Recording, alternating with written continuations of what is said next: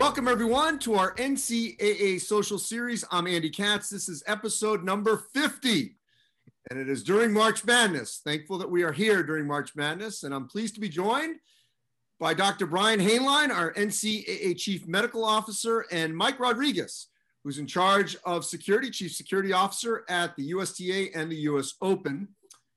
Mike, I actually want to start with you because Brian and I have talked many times about the success rate of the US Open and how March Madness, both men and women, were going to be much more of a, and this may sound like an NCAA word, but a controlled environment versus a true bubble. The NBA had a true bubble because the NBA could literally had a gate before you get in to Disney. We can't do that in a city. You can't do that in New York. So I actually want you, if you can, please, just sort of lay out what you guys were able to accomplish. And then Brian, if you can chime in about how that was sort of a bit of a blueprint for what we're experiencing with March Madness. Sure. So listen, as you say, it is very much like a controlled environment. And that's why it is very synonymous with what the NCAA is doing. And so, you know, we were at a point where it was the first major event, international event really, during the pandemic to put on. So we really had to make sure of a lot of processes that were in place, you know, going from the hotel, going to transport to the National Tennis Center, which is 42 acres. How do we control what's happening within the 42 acres at the National Tennis Center? So all of that had to really be laid out. And in addition to that, we had to deal with travel issues, right? So we had to work with the White House at the time to get 1,800 foreign nationals into the country that were not allowed to come in for tennis. So a lot of that was all part of the plan. And I would say that there's an awful lot of synergy between what the NCAA is doing and what we had to do during the US Open. Brian? Yeah, that's right. I mean, the US Open was really a landmark event, and you know, they pulled it off, and congratulations to the staff, Stacey Allister, the tournament director, and Mike. I mean, it was amazing to see it happen and really brought tears to many.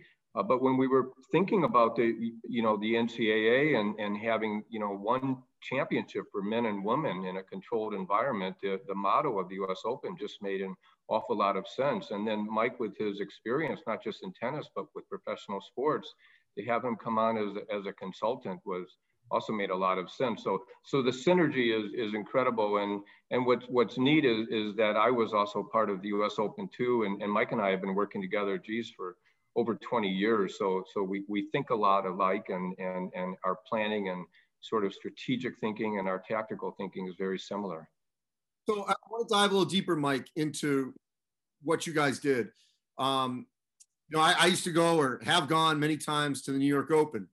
And that Marriott that's across there from Nassau Coliseum, I know was one of the venues, or one of the lodging where it's kind of isolated in this giant parking lot. You have a hotel and you can take them from there to the grounds. How did that work to where you knew you couldn't house people at the event site? You had to at least secure them in a hotel, get them from point A to point B. And then once they're at the event site, you can, in a way, somewhat seal off that environment. Yeah, I think, Andy, it talks a lot about risk mitigation and where your issues are. So what we try to do is reduce the risk so that we could have this safe environment. So at the hotel, it was a matter of only tier 1 people being in that hotel. These are players and the support staff that work directly with them.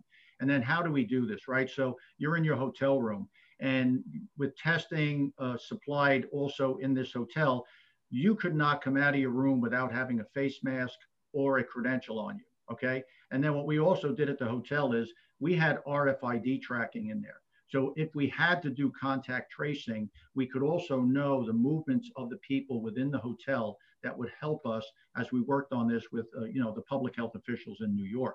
And great credit to them that they were working very much hand in glove with us to get this plan done. And then what we did is within the hotel, we did the same thing that Brian will talk about with the NCAA. We have food deliveries that are coming. They drop them outside. We had staff that would clear that would then bring that up and drop it at their door. We had the testing going on in there.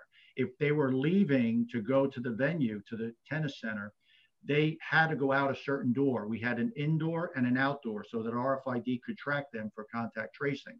And then once they filled out their health questionnaire and had their temperature taken, we scanned them through their credential to get on the bus. So then we also knew who was on each bus that would help us with contact tracing. So the players, I have to say, you know, and the folks in the NBA and the bubble will tell you the same thing. The players there were great in conforming, and the tennis players were great in here. You know, once they knew what was at stake and the health and safety of everyone, they really conformed to wearing the credentials and following the protocols. And that's kind of how we kept the hotel safe. So Brian, let's translate to what's happening with the men and the women. I mean, you know, I've seen it in Indianapolis, so I have not seen San Antonio, so I can't see what I visually saw. And in Indianapolis, you have the benefit of the skyways that connect, you know, these multiple hotels to the convention center for the practice site. Whereas at the US Open, you had to physically transport the players to the practice site, you know, whether it was on shuttles or buses or private vehicles. What went into that thinking to make sure that, to Mike's point of mitigating the risk going from hotel to practice site, that we had this sort of secured environment? Yeah, so the key words, Andy, really are space management. You want to make certain that the tier one individuals, they're in a protected space and that you're managing that space at all times. But part of the management and the risk mitigation that Mike talked about, it began the week before the tournament. So players were tested consecutively on a daily basis for 7 days. When they came by way of chartered flights or chartered buses, everyone had pre-assigned seats. These seats were approved by Marion County, or in the case of San Antonio, by Bexar County, so that the transportation could not be a high contact risk event. In other words, you wouldn't have to contact trace the transportation because everyone has an appropriate face covering and everyone is distanced either on the charter jet or the charter bus. Then once we arrive here and you know, the teams are all on just one, each team is on one floor. The travel party is much smaller. Tier one is just 34 or less, and it, under no circumstances is it more than that. And everyone knows in tier one where they can go. They know that whenever they're traveling outside of their room, they have a mask and they're physically distanced. And so we know how they can get to the practice courts. We know how they can get to the treatment areas. We know how they can get to the pre-approved and assigned seating areas that are physically distanced appropriately. And so if you do all of that, if there's a positive, and there will be positives, we know that you can't just be airtight about this, that you can really do contact tracing in a magnificent manner because you know where everyone has been. And so the only time where someone doesn't have a mask and is not physically distanced, well, when they're alone in their room, of course, they're physically distanced because they're alone. And then when they're in the eating area, but they're physically distanced in a place that the county health officials have approved, or when they're practicing or competing on the court, and even on the court during competition. And hopefully what we're going to see is that on the bench, everyone has a mask. They're physically distanced on the bench. And the only people without a mask are those that are actively competing on the floor, and they'll all have tracking devices. So we'll be able to monitor their movements, monitor the close contacts, and we can do that during practice as well. I will say there are going to be, you know, because people can say, well, geez, they're, you know, those teams that are there for 3.5 weeks, how are they going to survive?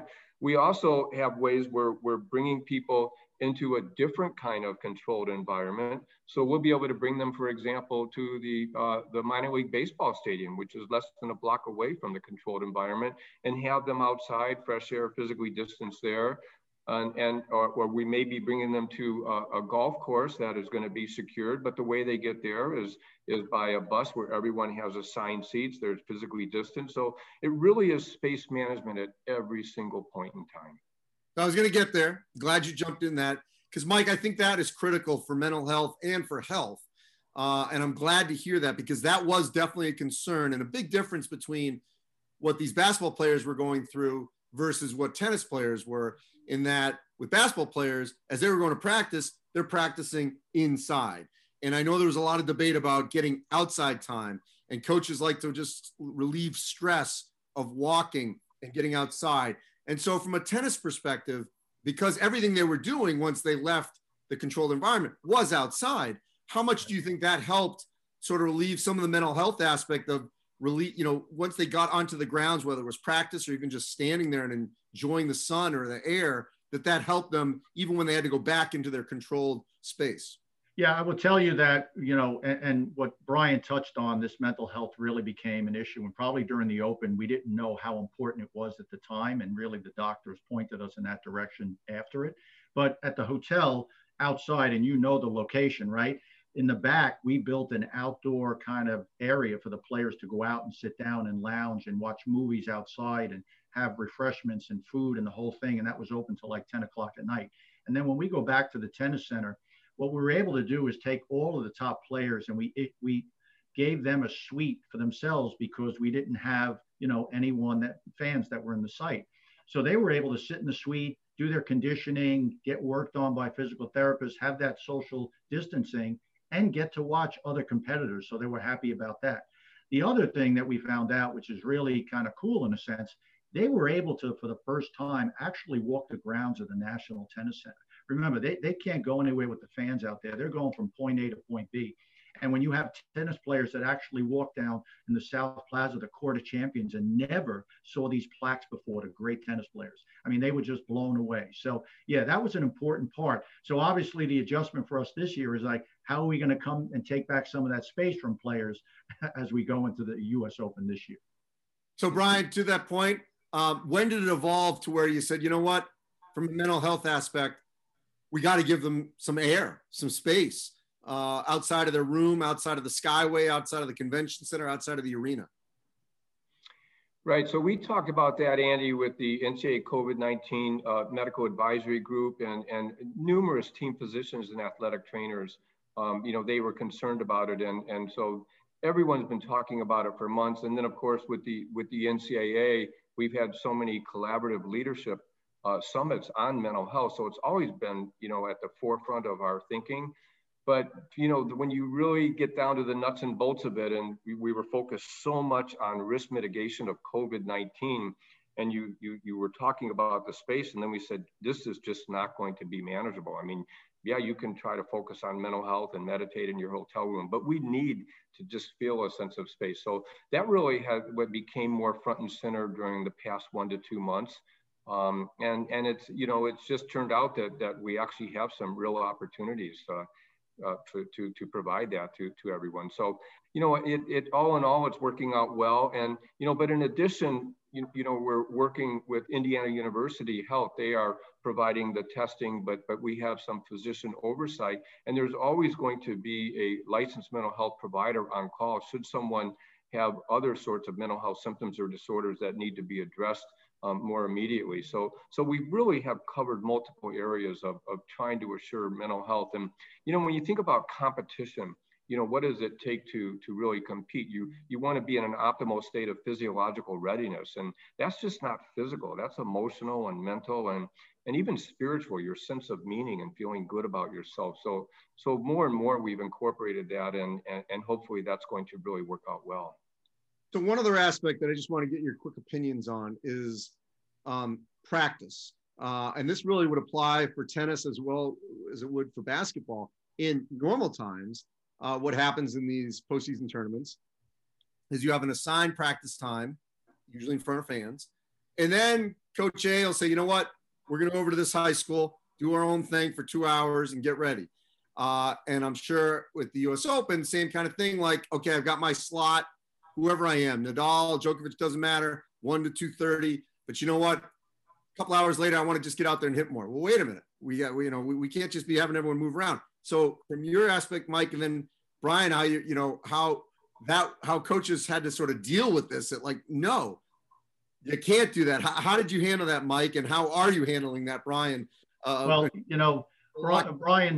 Brian knows, I mean, this comes out of like, kind of the way I think and maybe my law enforcement background, but, the only way we knew we were going to succeed is with a zero tolerance mentality. We had to get everyone to believe that this was very serious.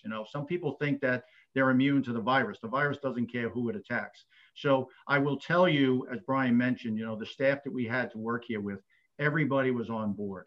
And I will tell you, my concern was, and you know, Andy, tennis players, my concern was that they were going to walk in and not have a mask on, and I was going to stand at the door. You're not coming in without a mask. And I have to tell you that they all got on board, and they all wore their mask, and they really were behind the health and safety standards that we set. And they were a part of the reason that we did have the success. So to your point, you know, we had to control movements. They were in line. I mean, we pretty much took care of them. They had some little freedom on site that they wouldn't have had before, but they really helped us with the success of the health and safety standards. Ryan? Yeah, I mean, you know, when you get in the minds of the athletes and you speak to them, I mean, this is a celebration of everything they've been working for, to be able to compete with the top 68 teams for the men, top 64 teams for the women. And they understand, they've seen teams that, you know, have been knocked out because of COVID. They understand the seriousness of it, and the coaches really get it. And so everyone has been working together and saying, yeah, we're going to do this because we want to make it right. And most importantly for the athletes, we just want to get out there and compete. And they know that the only way they're going to be able to do that is, as Mike said, with, you know, zero risk tolerance. And so people are buying in, and I think that's what's going to really lead to the success of the tournament. Yeah, I'm going to tell you, I definitely had conversations with coaches this year. I said, just so you understand, your practice time is your practice time. You can't go like at 6 or 8 o'clock and go find some high school and go practice. It's not happening. All right, one last topic, and that is fans. You didn't have them at the US Open. We do have them at the men's and women's tournament. They're not supposed to interact with the tier one. So how is that being figured out, Brian, in terms of, you know, just to make sure the fans are, you know, on one side and never see physically face-to-face the tier one?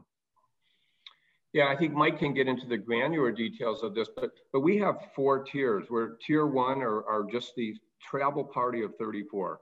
And they really are separated from everyone. And the only people that might interact with tier one on occasion, if it's pre-approved, are the tier 2 individuals who are actually at courtside. And, you know, the tier 2 individuals like tier 1, they're being tested daily, and they're kept in their own controlled environment. And if they have to interact with any of the tier 1 individuals, it's going to be physically distanced and masked. Tier 3 are really separated from, they're not interacting at all with tier 1, and there would be very little reason, if any, for them to interact with tier 2, and only if approved. And then there's going to be a separation for the fans. And the fans is, the oversight of the fans is Marion County or Bexar County in San Antonio. And it's going to be limited. You know, we set up at 25%. It's going to be less than that.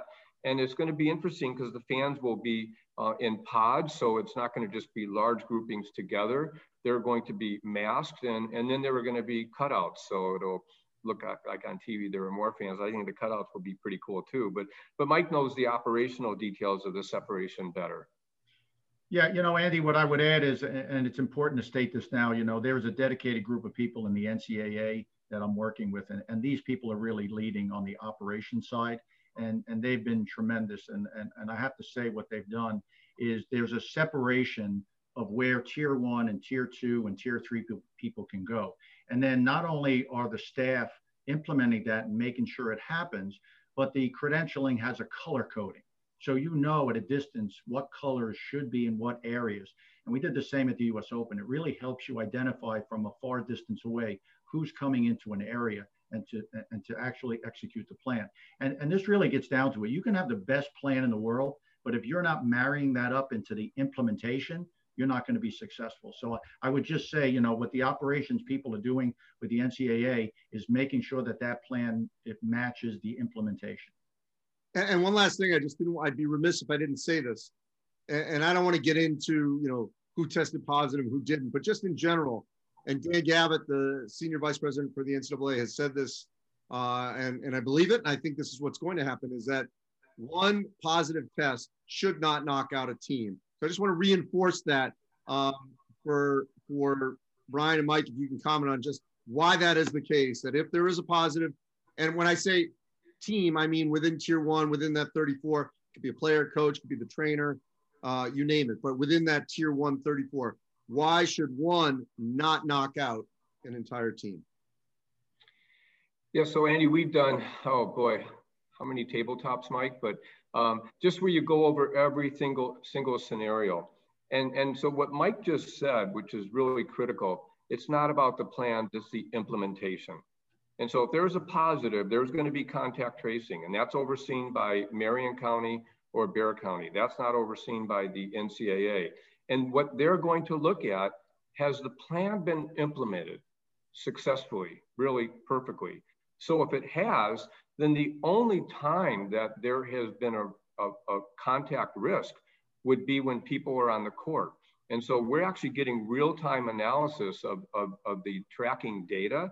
We also have video analysis when need be.